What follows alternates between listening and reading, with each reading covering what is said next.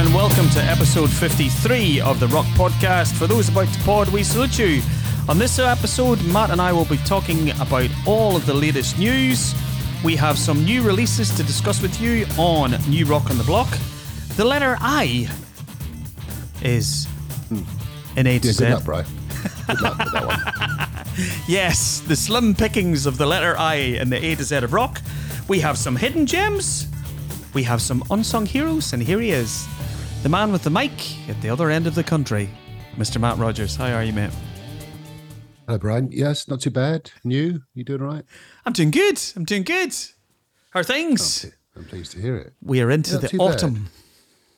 Yes, indeed. Yeah, another year ticking by. It's nice to be back doing a normal episode. I've missed this format, despite the fact we've done 50-odd episodes. But it was good fun chatting to the guys from the Karma Effect. They were good fun. Last time around. They were great. And looking forward to I'm glad to see them in Leicester in a few weeks. Which is a bit of an impulse purchase, to be honest with you, but looking forward to it all the same. And to all intents and purposes, they should be listening to this podcast on their tour bus, because they mentioned that they did. Do you remember in the interview? They did. So we shall see. Yes. We shall test them.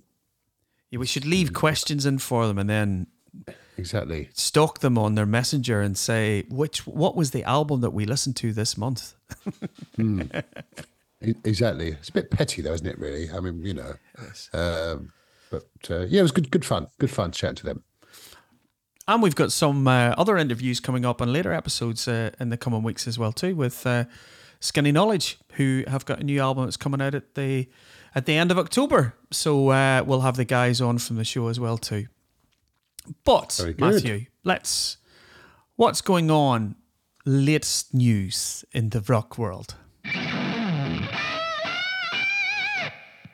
So, at the end of August, as most people are aware, we sadly lost the great Bernie Marsden, who everyone knows, one of the original guitarists in Whitesnake, and spent time with UFO, and was one of the great British blues guitarists of the last 40 years. So it's a sad loss. And it's emerged that he's got a new album, posthumous album coming out later this year called Working Man. It's coming out fairly soon, actually. And one of the songs on the album is called Steelhouse Mountain. Now, Bernie had quite an affinity with Steelhouse Festival. We talked about it a few times. Yeah. And I saw him there back in 2014 doing some Whitesnake stuff. I think we might have seen him there a few years ago as well. 2 years ago, 2 years ago, he did a Whitesnake show with the great singer from Skin, Neville. That's right. Neville was front. That's right. Yeah. So because of that special relationship, Steelhouse 2024 will honour Bernie, calling the opening night of the festival Bernie Fest. That's really nice. Yeah, bless him. And he was so lovely. I remember reading his book a few years ago, and I think everyone should try and read it. It's a really good read. Charts his, his history through the various bands he's been in: Pace Ashton and Lord, and Babe Ruth, and Whitesnake, and UFO, of course, as I mentioned earlier. It's called Where's My Guitar, and it's well worth a read. I think you've got a signed copy, haven't you, Brian? What you were telling me last time. Yeah. In fact, I've got 2 copies of it, Matt. Yeah.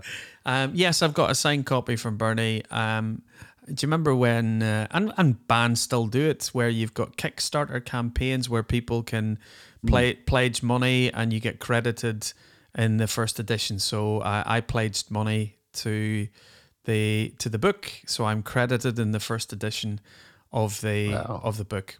Obviously credited as just somebody who's paid him some money, not as a very average guitarist who had any meaning in Bernie's life. No, it's still nice, though, isn't it? It is. But yeah, we sadly missed the great Bernie Marsden. So what do you got, Brian, news-wise? So for me, so we mentioned it, Matt, a few episodes ago that that Black Sabbath were going to be involved in a ballet. And this week, we had Black Sabbath the ballet at the Birmingham Hippodrome, and Tony turned up. Tony Iommi was there. He played along with the house band, played Paranoid, and he brought along some of his showbiz pals and friends. Sharon Osbourne was there. I think Geezer Butler was there as well too. So finally, the Royal Ballet has merged with Black Sabbath. And I was reading as well too that 60% of the tickets that have been sold are people who have never ever been to a ballet before. That is surprising, isn't it? Not. It's great. Not at all. I think it's all Sabbath fans, isn't it? Yeah, I remember we talked about it. It's a strange mix. Black Sabbath, and I suppose anything's possible these days. Black Sabbath, the ballet. Yeah, 6 songs from the Black Sabbath catalogue, including, as you say, Paranoid and Iron Man and War Pigs. I can't really visualize anyone dancing to War Pigs, let alone doing ballet. But anyway, and you're right, Bev Bevan was there from ELO, and Sir Robert of Plant was there, gracing the red carpet. Absolutely. So, yeah. But it'll be coming down your neck of the woods, though. Look, for once, it'll be heading down. I think it's heading down mid-October down to the Theatre Royal in Plymouth, and then it ends up in Sadler's Wells in London. Okay. I'm still not tempted, Brian, frankly. With all due respect to people that like ballet, I mean, 3 hours of ballet for 6 Sabbath songs. But I'm sure it's, for those who like ballet, I'm sure it's quite a spectacle. In other news, Brian. Yes. So Mick Jagger, in fact, Sir Mick Jagger, we talked about him earlier, a few weeks ago rather. I think he just turned 80, didn't he? Bless him. He's come out with an interesting statement. Now, he has said that he is considering, that's the operative word, he's considering leaving his Rolling Stones back catalogue to charity instead of to his children. Now, Mick Jagger has got 8 children. It's quite a lot, isn't it? The oldest being Caris, who's 52, and the youngest is called Devereaux, who's 6. So rather than leave a potential £500 million to his children, he is considering. I think now he's said it, he's got to actually do it, hasn't he? Really, I mean, so did you give the $500 million to charity, Mick? No, I decided not to in the end. I changed my will, giving it to the kids. But he did say about his own children, the children don't need $500 million to live on. Come on. Explain that he'd rather give it to charity. You maybe do some good in the world. I mean, he will with that sort of money. That's amazing. But we shall see how that plays out. And it's a very different approach that Neil Young... 500 million. I know. But it's a stark contrast to Neil Young's approach where Neil Young sold his back catalogue for a meager $150 million. And he was going, well, I've worked for it. I've written all of it. I'm going to sell it for 150 million, and I'm going to enjoy it for the time that I've left on this planet. I'm going to enjoy the fruits of my labor. Yeah, well, that's fair enough. But I mean, I don't know how you would actually spend $150 million. I mean, once you bought a yacht and some nice houses and another yacht maybe, and I don't know. Yeah.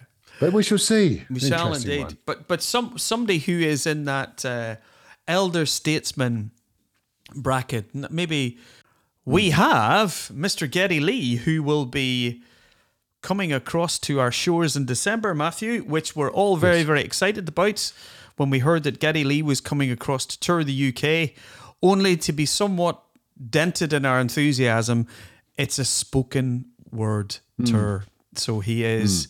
He's releasing his memoir, which is My Effing Life. It is actually My Effing Life, not a swear word. It's coming out on November 14th, and for those people who have been lucky enough to secure a ticket to go and see him, you get a copy of the book thrown in with your ticket as well too. So I know you and I, with our pal Matt, we went to RushCon in Glasgow. This was one I was not going to miss, because some of the questions that were being thrown at Terry Brown and Hugh Syme, the artist. I can't imagine some of the Q&A that's going to be coming at Geddy Lee, but that'll be exciting to see and hear Geddy, because anytime they've been interviewed, Rush are so they're just so great to listen to, the stories that they tell. So yeah, looking forward to that. Yeah, okay, you can stop now, because basically, listeners, Brian managed to get a ticket for Glasgow, and I didn't get a ticket for London. So he's wittering on about how much we are all enjoying it and looking forward to it and enjoying the prospect and all the rest of it. And I shall be at home drinking a cup of cocoa, more than likely, reading the autobiography, possibly. I wonder whether you get a signed version of the autobiography. That'd be nice. I mean, that would be a nice memento. I'm just, here's your book. Considering the price of tickets, Matthew, I'd be expecting it. Exactly. Yeah. Well, enjoy that, Brian. I will do. I'll report back on the podcast as well too. Please do, on the Christmas episode. Right. And something else in the news this week, Matt, which was, and we've always talked on the show about everybody going out and supporting local grassroots venues.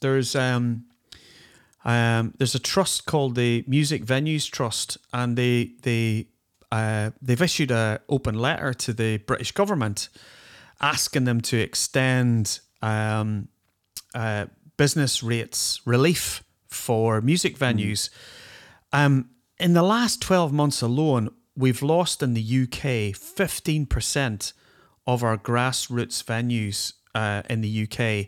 Now, 15% doesn't sound a big number, but that's 125 venues. So when you look at the amount of venues across the UK which are being closed just for probably a myriad of reasons, it just struck me that, you and I go to gigs, and a lot of our listeners go to gigs as well too. I think now is the time where, particularly when Live Nation, there's a lot of, Live Nation have now decided to cut their merchandising, the percentages that they were taking at venues as well too. So I think now's the time, if anybody's thinking about, I fancy going to a gig, etc., get out and support your local venues, because it's at an alarming rate of 15% in the last 12 months. And some of the beloved venues that we Bannerman's, there's some great venues, and so many, London,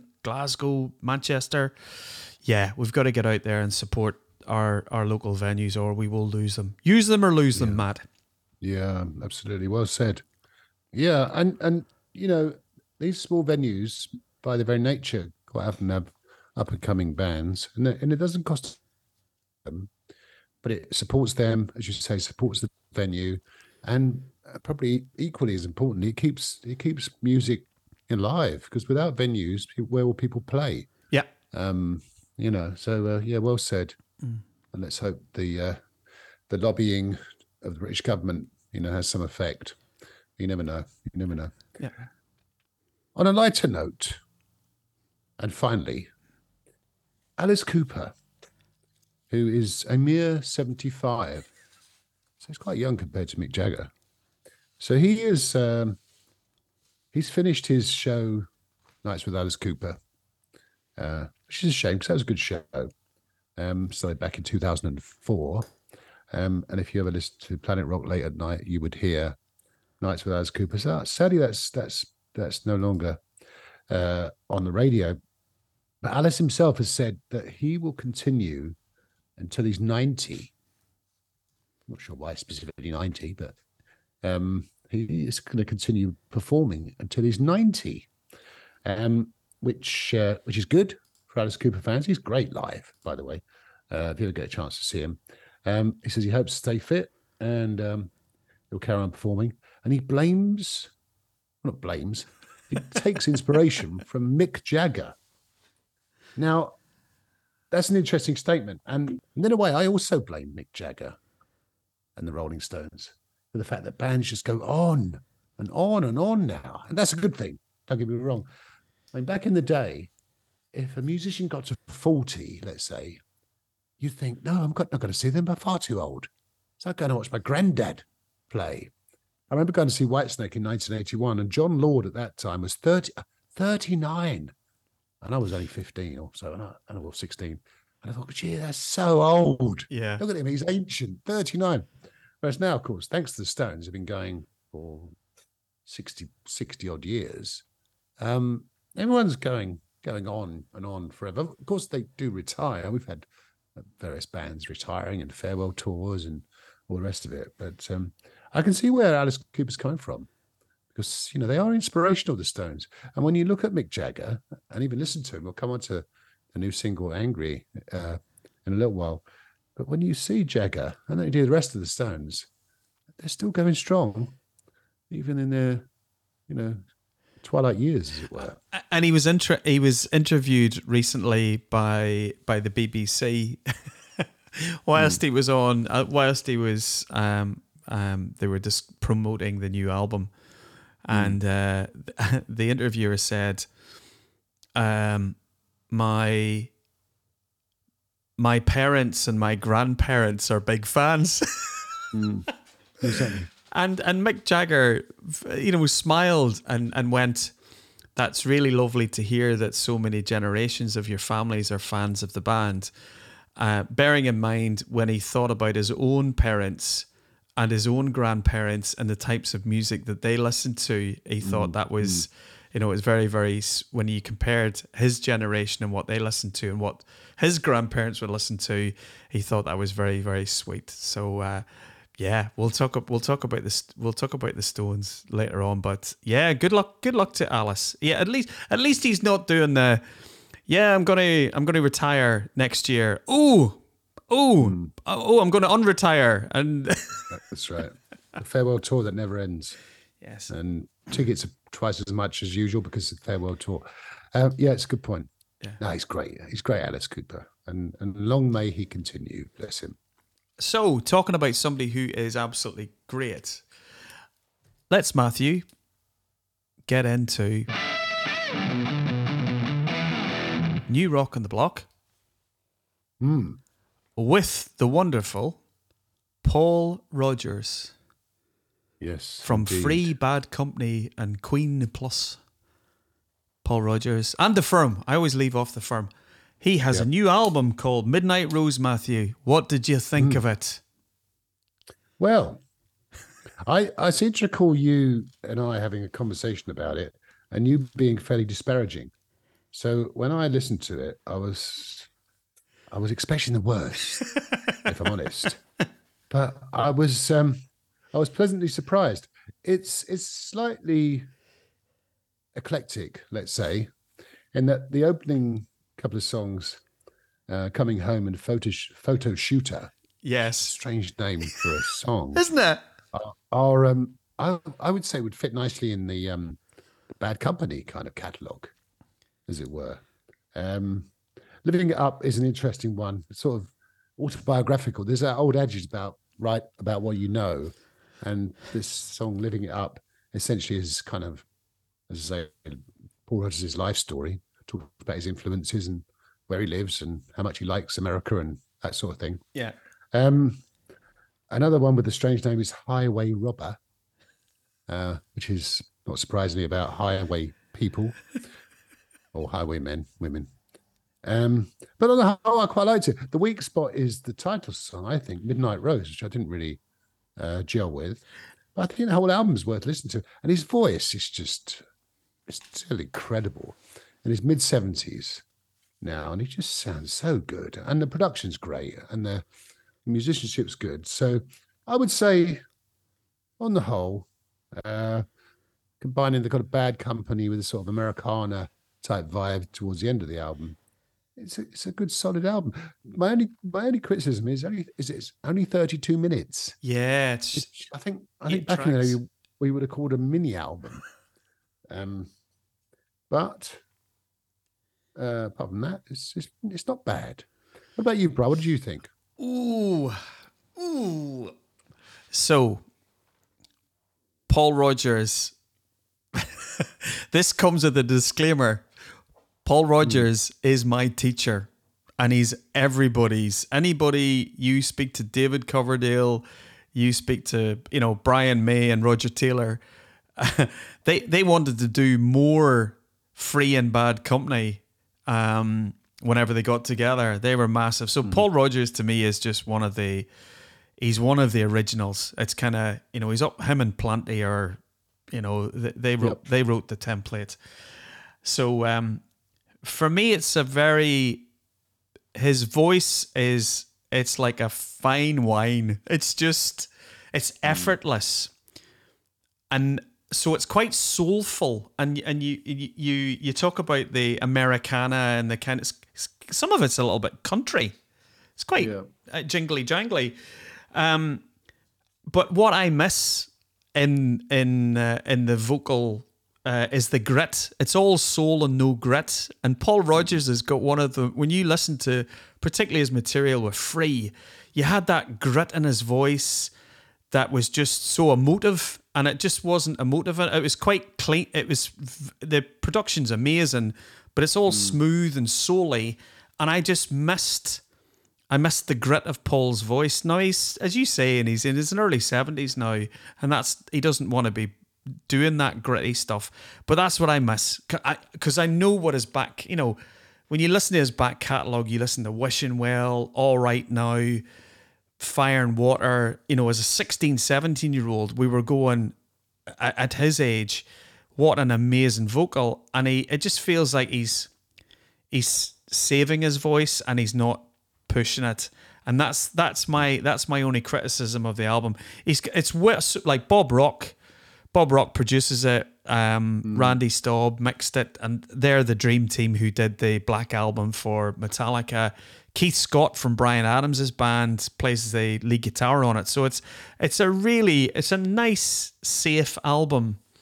The track I really liked. You talk about living it up, and it is it's autobiographical about his America, but it just so reminded me of Burning Sky. There were so many mm, tracks where I heard Paul singing.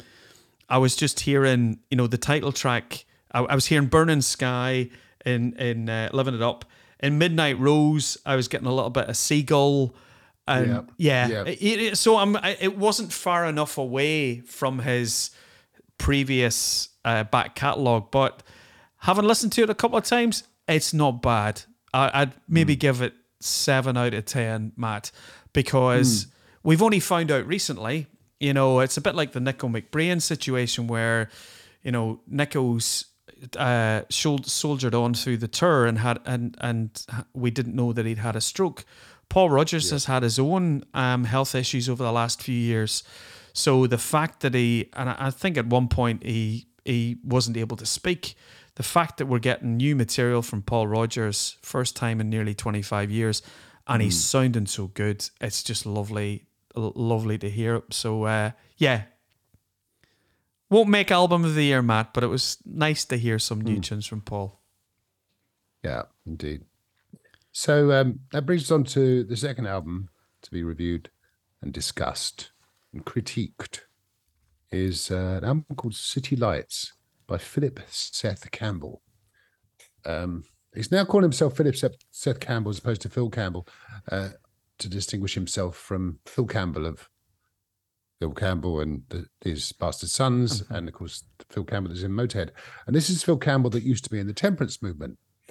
And his new album is called City Lights. What did you think of it, Brian? I absolutely loved it, Matt, and I know you're a massive fan of the temperance movement. I liked Mm, them. I wasn't a massive fan. I loved their debut album.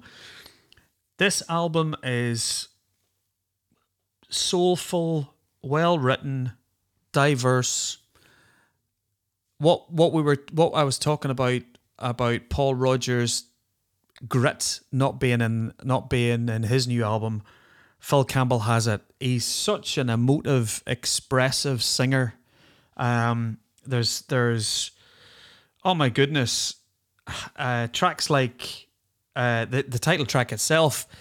He's starting to sound. His music's very lyrically like Springsteen, but the music's very Stevie Wonder, even Isaac Hayes, funky in bits. Yeah, and you know, I was getting again the Americana, and we've talked about the band and Robbie Robertson, but there was a lovely sort of that eclectic feel to it.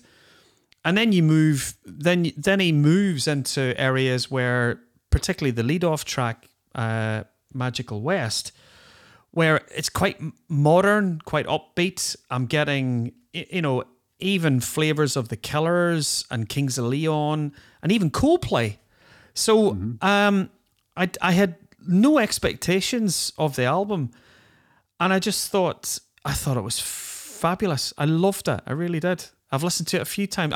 I've got tickets to go and see him in a couple of weeks. Okay. Yeah, fabulous. What about you? I know you're a fan of Phil. Yeah, absolutely. Yeah, and great singer. And as you said, this is in a way similar but different to the Temperance Movement. Clearly, it's him and his lyrical style and his phrasing, but the instrumentally, as you say, there's far more kind of R&B, kind of soul vibe to it. Some rocky songs on there as well. If you are a kind of dyed-in-the-wool Temperance Movement fan, you're after a kind of a fix of that type of music. But they were never really like heavy rock, particularly. They were more sort of, bluesy soul, and had their sort of more kind of relaxed moments, as it were.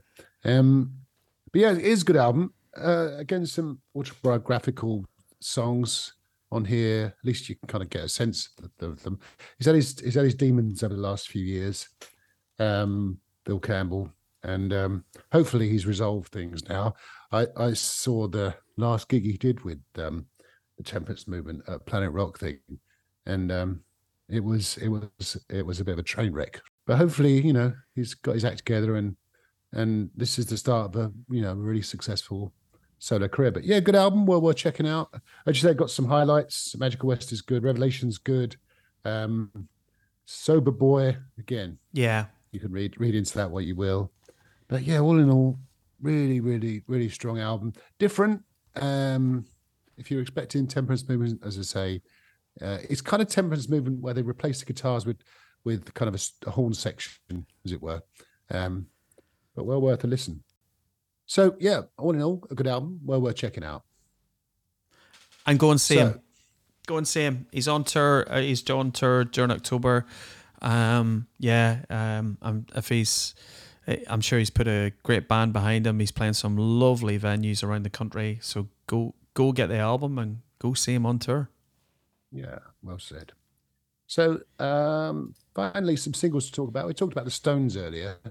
They've got a lead-off single from the forthcoming album Hackney Diamonds, a song called Angry. Now, thoughts on that, Brian? It's a complete departure. You wouldn't... Absolutely. You never think it was a Stones song, would you? Apart from the fact the drumming is... It's clearly not Charlie Watts anymore, sadly, passed away a few years ago. Yeah. The drumming... There's a drum intro which sounds a bit... I don't know, it sounds a bit strange. I'm not sure I like that bit. But the rest of the songs, you say it's fairly sort of straightforward. Stones, probably took them about 10 minutes to write. And I mean, no wonder, as I was listening to it today, no wonder the Stones are so covered by pub bands, is because basically they only use about 3 or 4 chords in pretty much every song. And this is the case in point, but it's still a good song. What did you think of it, Brian? I thought it was... I thought it was quite interesting that of late, whenever the Rolling Stones have put out new singles, They had a single out many years ago, which was doom and gloom. You know, Yeah, we're going to talk about the state of the world, and here they are coming back with their first single in, you know, however many years, and they're angry. yeah, it's true. It's true. But yeah, and I think what's going to be, whenever the album comes out, you know, the fact that you know, Bill Wyman's going to come back and play he's playing on the album. Is that right? Yeah, Bill Wyman's he's come back and played on a track, and Paul McCartney plays bass with them. So Paul McCartney has joined the Stones for us. So it's just you've just kind of got to enjoy these. And I would say now, Matt, odds on next summer at one of the Hyde Park dates, we will we will have we'll have the Rolling Stones, which will be 10 years since I saw them at Hyde Park. Yeah, well, you never know. So at the other end of the musical spectrum, Matt, and a band that interestingly was formed like the Karma Effect out of lockdown was King Herd from Birmingham, and they've got a new single out, a new album out. Fabulous. What did you think? Yeah, loved it. New single's called Like It Used to Be. And it's great. It's got a great melody. It's a good, solid contemporary rock song. Great singing. 4-piece band. We've seen them actually. Yep. I think last year at Steelhouse. I think they deserve to be massive. Because the quality of the playing, the quality of the songs is great. We talked a few months ago now, or in fact last year, about a couple of their songs, Halo and Medicine, which came out last year. This is from their new album, which is actually out. It's called King Herd, and I think we should talk about it on the next episode, Bri. Yeah, we'll do that because So I'm looking forward to that. As I say, they deserve to be big. Let's hope the album is good and it propels them to the next level. But for now, check out Like It Used to Be by the great King Herd. And we'll finish off finally with the lady who I know Dolly Parton has put her hat in the ring now to be the first lady of rock, but to me, the first lady of rock is and will always be Ann Wilson. And she has a new single and a new album out. Her lead-off single is called This Is Now. I couldn't believe it. I just, the Beatle tinged production, Anne's vocal, it was just, I was blown away, knocked out by just the songwriting, the production, and just Anne's vocal as usual. You know, fabulous. Yeah, I couldn't agree more. I mean, it's only 4 minutes long, but it's an epic song. Yeah. I mean, if the album is anything to go by, this is another album that's going to be up there. I mean, her voice is just still fantastic. As you say, the production's good. The melody's great. It's just, as I say, it's a 4-minute epic. Absolutely brilliant. This is now by Ann Wilson. Yeah. Ann Wilson, of course, the singer of Heart, in case you're wondering who we're talking about. That's amazing. And we live in hope that she's actually touring in the US at the moment with her new band through October this year. So fingers crossed at one of the many festivals. I wouldn't be surprised if we see Anne come across and maybe do one of the shows next year. It'd be lovely to see her somewhere like Made of Stone, but I could probably see her maybe at the Hyde Park Festival supporting, one of the bigger acts, that kind of Stevie Nicks second in the bill to somebody. But It's a great That's a great album. shout. Great album. Yeah, looking forward to it.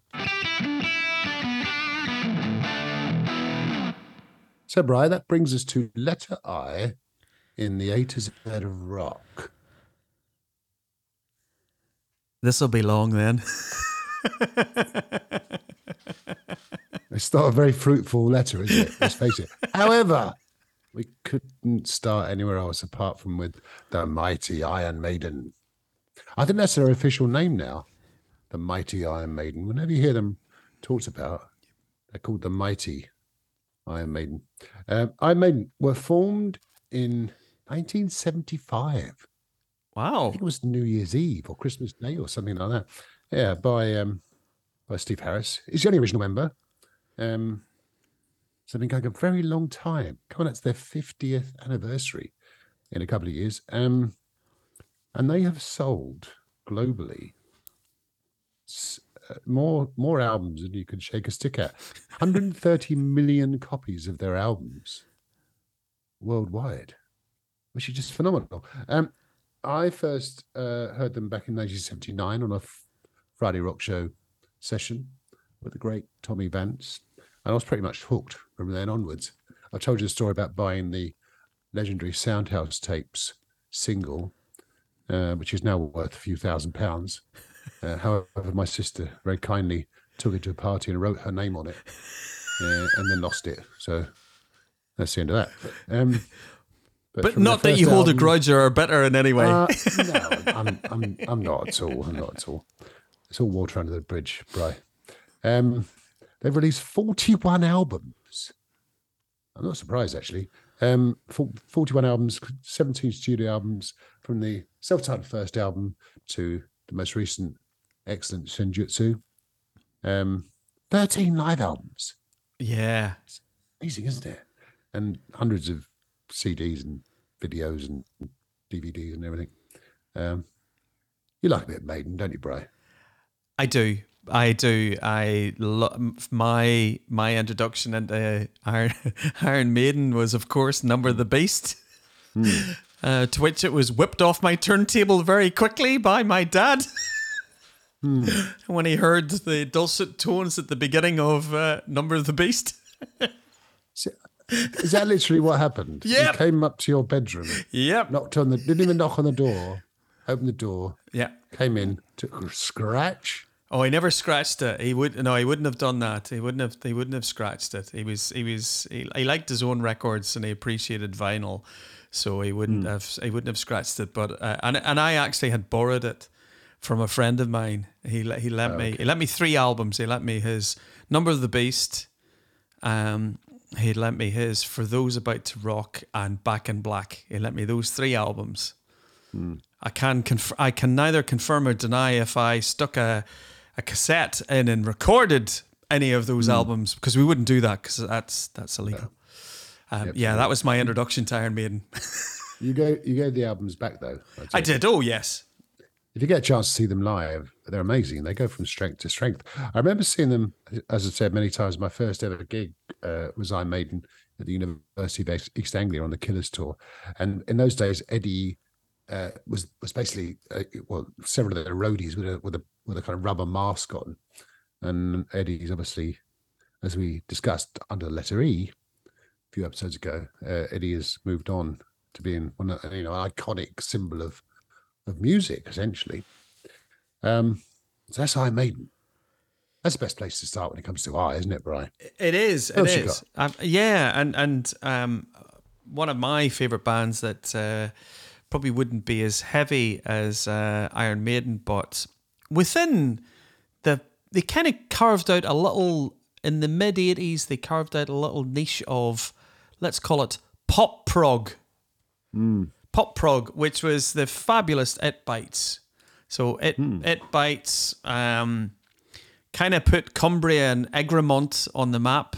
They're probably best known for the 1986 single Calling All the Heroes, which went top 10, which wasn't really a representation of their material at all. If you buy, it's one of those classic cases. If you buy their first album, Big Lad in the Windmill, and you buy it for the single, and then then you find out it's produced by the guy who was in Camel, or it's got Steve Hillage produced it, and it's got prog all over it. Fabulous band. Frank Dunnery has got his own. He's got his own version of It Bites that tour pretty much every year. He's coming back next year. Plays all of the old material. We've talked about the band in the show. It Bites. They're one of those could have, would have, should have, could have been absolutely massive, but just didn't get the breaks. And after Eat Me in St. Louis, when the original band split up and when Francis left the band, they just lost their impetus, which is a shame because they were a fantastic band. I loved It Bites. Yes, you've mentioned them many times, Brian. That brings us to William Broad. Who's he? I hear you ask. Billy Idol. Yay! Now, Billy Idol, interestingly, he's called Billy Idol because his this is not the first child to be called Idol by a school teacher, of course, but his school teachers used to call him Idol, as in, and then Billy Idol. So that's where that came from. Obviously, changed the spelling, but Billy Idol. I remember him first from a band called Generation X, a sort of punky band from the late 70s, who had a hit with a pretty good song actually called King Rocker. But his career really took off with the album Rebel Yell in 1983, and he was really kind of made for the MTV generation. Wasn't he just good? The songs are pretty good. Rebel Yell and White Wedding and Eyes Without a Face and so on. But yeah, I mean, the great Billy Idol has come a long way since obviously the days of Generation X and growing up in Stanmore in Middlesex, the end of the Jubilee line. So there you go, Billy Idol. Always had some fantastic musicians around as well too. You can't think of I can't think of Billy Idol without thinking about Steve Stevens, who was in his band in the early 80s. And as you say, I don't think there was any cover band, or if you were putting your first bands together, it was in this, your staple cover set was either a version of Rebel Yell or White Wedding. I think it's you're contractually obliged, aren't you, to do those songs in pub gigs. So that's Billy Idol, the great Billy Idol. Who else you got for us, Brian? I have. This is a band who this is a band who in the kind of late 90s, early 2000s, we had that period sort of post grunge. A great band called Incubus. So Incubus, American rock band, and they were formed in the early 90s. They had a massive album in 2001 called Morning View, which their the big single off that was Wish You Were Here, which for those of us who were massive Pink Floyd fans went, I'll go and have a listen to this tune. And it wasn't a cover of the Pink Floyd tune. It was their own tune called Wish You Were Here. They were one of the bands where what I liked about them, Matt, was, the way you get drawn to producers. We've talked about the late great Martin Birch. And it was like if Martin Birch was producing an album, you kind of went, oh, that must be a good band. I'll go and listen to them. So Brendan O'Brien was a producer for Incubus, did Morning View, and Brendan O'Brien is synonymous with Pearl Jam, Soundgarden, King's X, but really, really great band. And what I liked about that sort of early 2000s feel, that sort of nice laid back rock, they were very, very musical, but they also had they were kind of like a melodic version of Limp Bizkit, where they had somebody who played turntables in the band, but it actually fitted in nicely with the musical references for Incubus. Whereas Limp Bizkit were a bit too rappy for me. That was more rap metal. But an interesting band. I'd recommend everybody check out Incubus, Morning View. Maybe we'll stick a couple of tracks on the playlist. Yeah, we will. We'll definitely put a song called Drive. Yes. On the which is a great song. Again, not a cover of the Cars song, everyone. We get too excited, but a great song in its own right. Yeah, great band, Incubus. I know you're a huge fan. That brings us on to I can't not mention the godfather of metal. I think I've mentioned them a few hundred times on the old podcast. It's the great Tony Iommi. Yes, Tony Iommi. I mean, what else can you say about him? He's gone from cutting his tops of his fingers off in Aston in the late 60s to doing a ballet and being part of the performance, as we touched upon earlier. So, yeah, I think the rock and metal world would be a different place if Tony hadn't cut his fingers off, because obviously that changed his guitar tone and essentially kind of led him to invent heavy metal. So the great Tony Iommi, well worth a mention. And of course, his book is called Iron Man.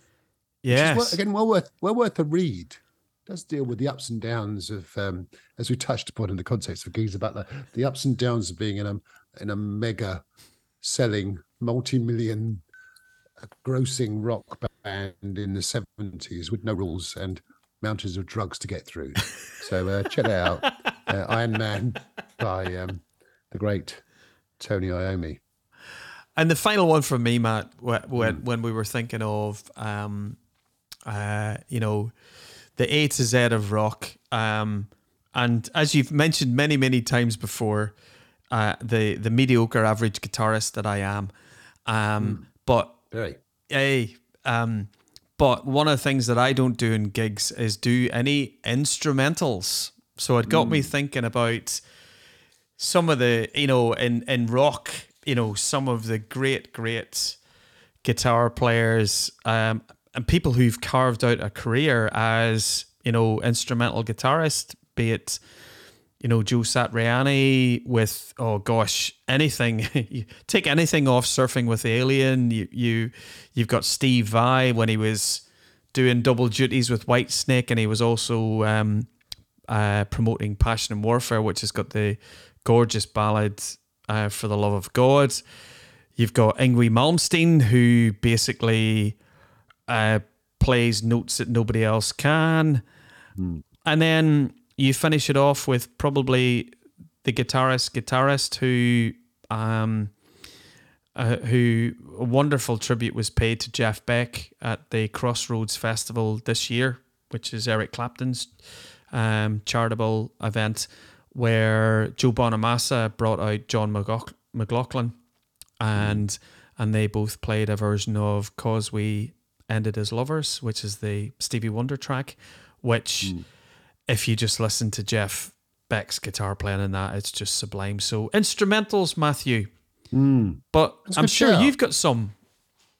Yeah, a couple actually.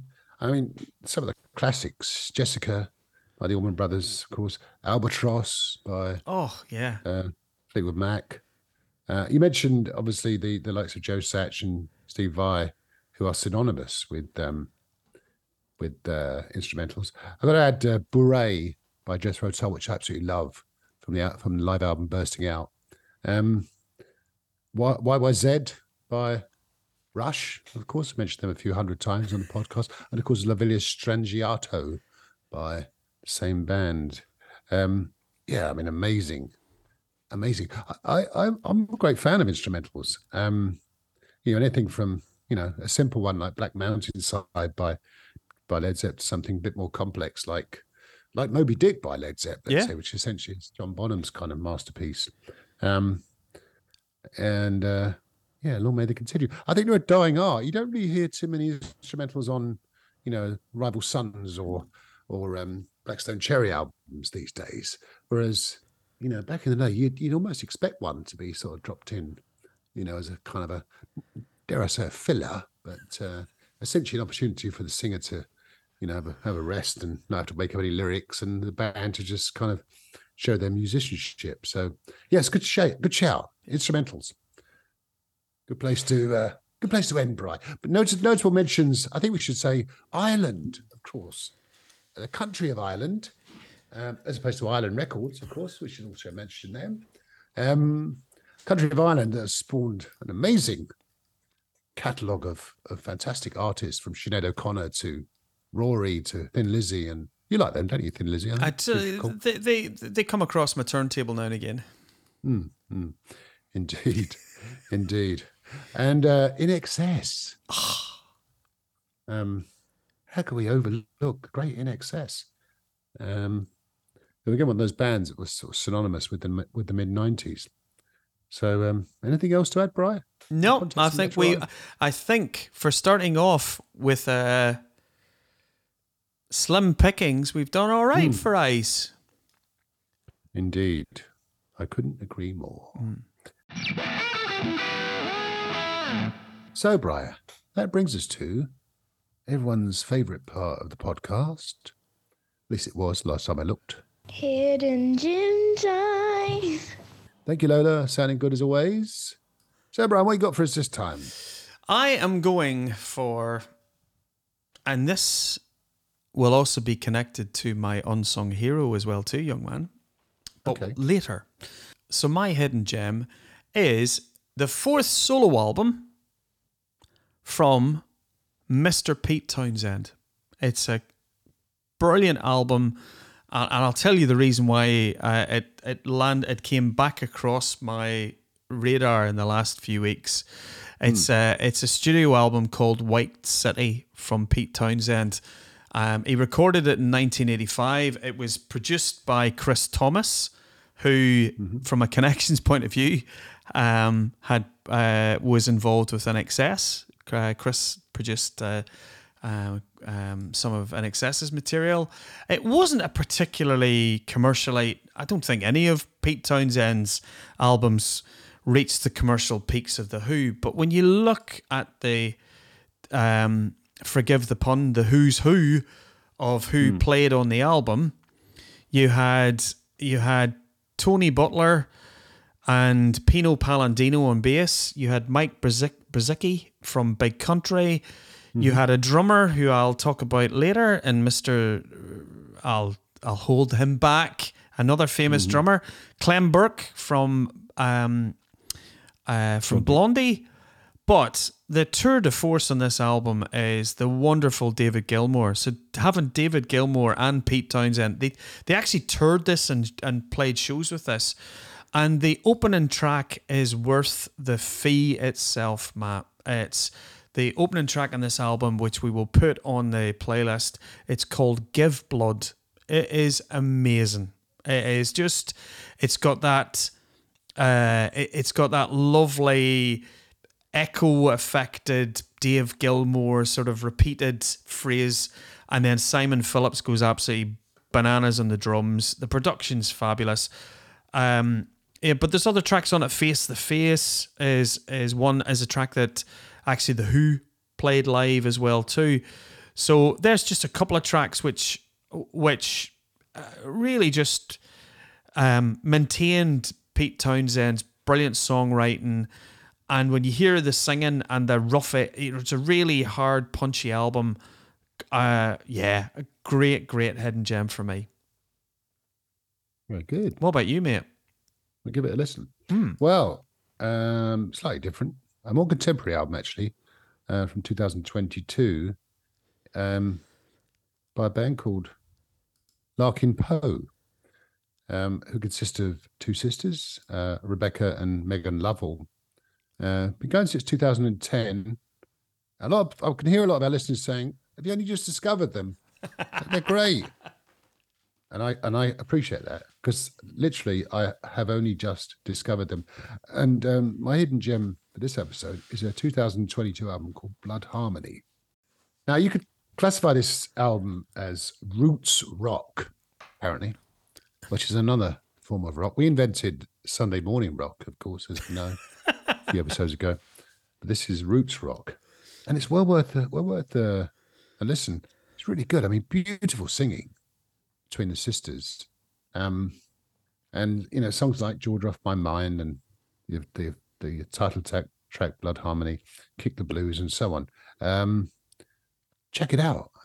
It's a really good album. And what got me into Larkin Poe was I came across a cover on YouTube of them doing a kind of an acapella, well, kind of semi-acapella acoustic version of a Pat Benatar song called "We Belong." So if you get a chance to check that out, it's absolutely beautiful, and they just complement each other just amazingly. So I, for one, will be listening to more Larkin Poe in future. But for now, check out "Blood Harmony" by Larkin Poe. Great recommendation, mate, and they're even better live. They're a fabulous live band. I've been lucky enough to see them. I think they're actually touring the UK. If they're not touring the UK in the next few weeks, they'll certainly be back around in 2024.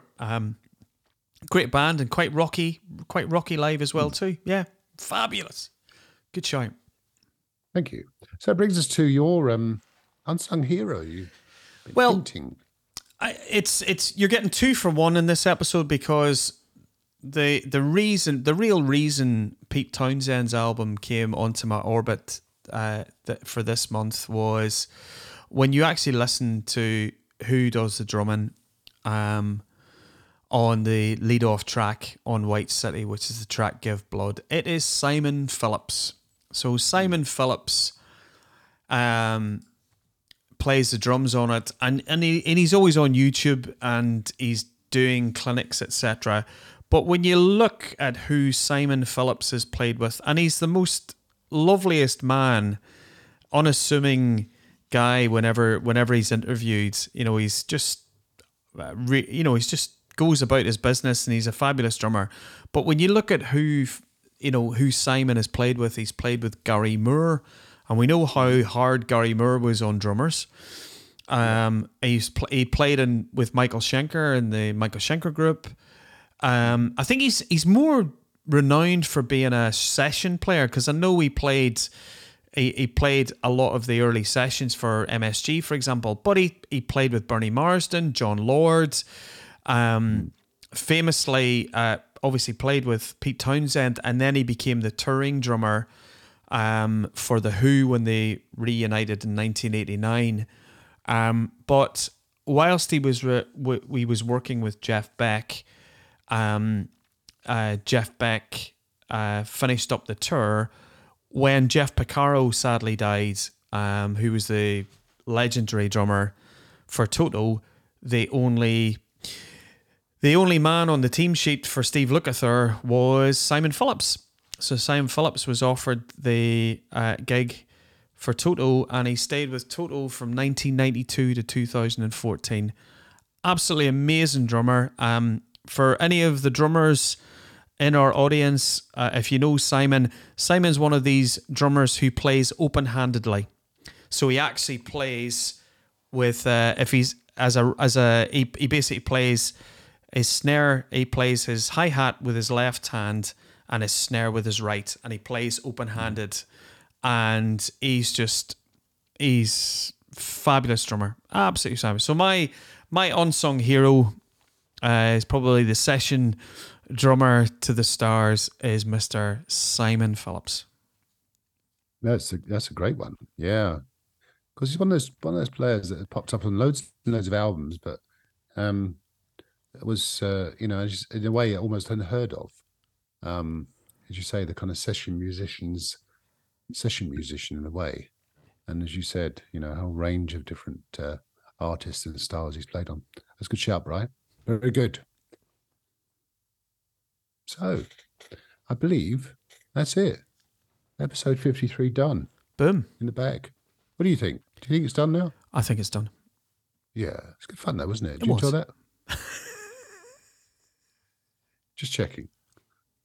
I'm still here. I'm still awake. Yeah, that's good. Yeah, me too, just about. Anyway, thanks for listening, everyone. Check us out on all the usual podcasting platforms and, of course, on Scotland Rocks Radio. But for now, thanks so much for listening. Take care of yourself. We'll catch up with you soon. See you, mate. Cheers. Take Bye. care. Keep rocking. Bye-bye.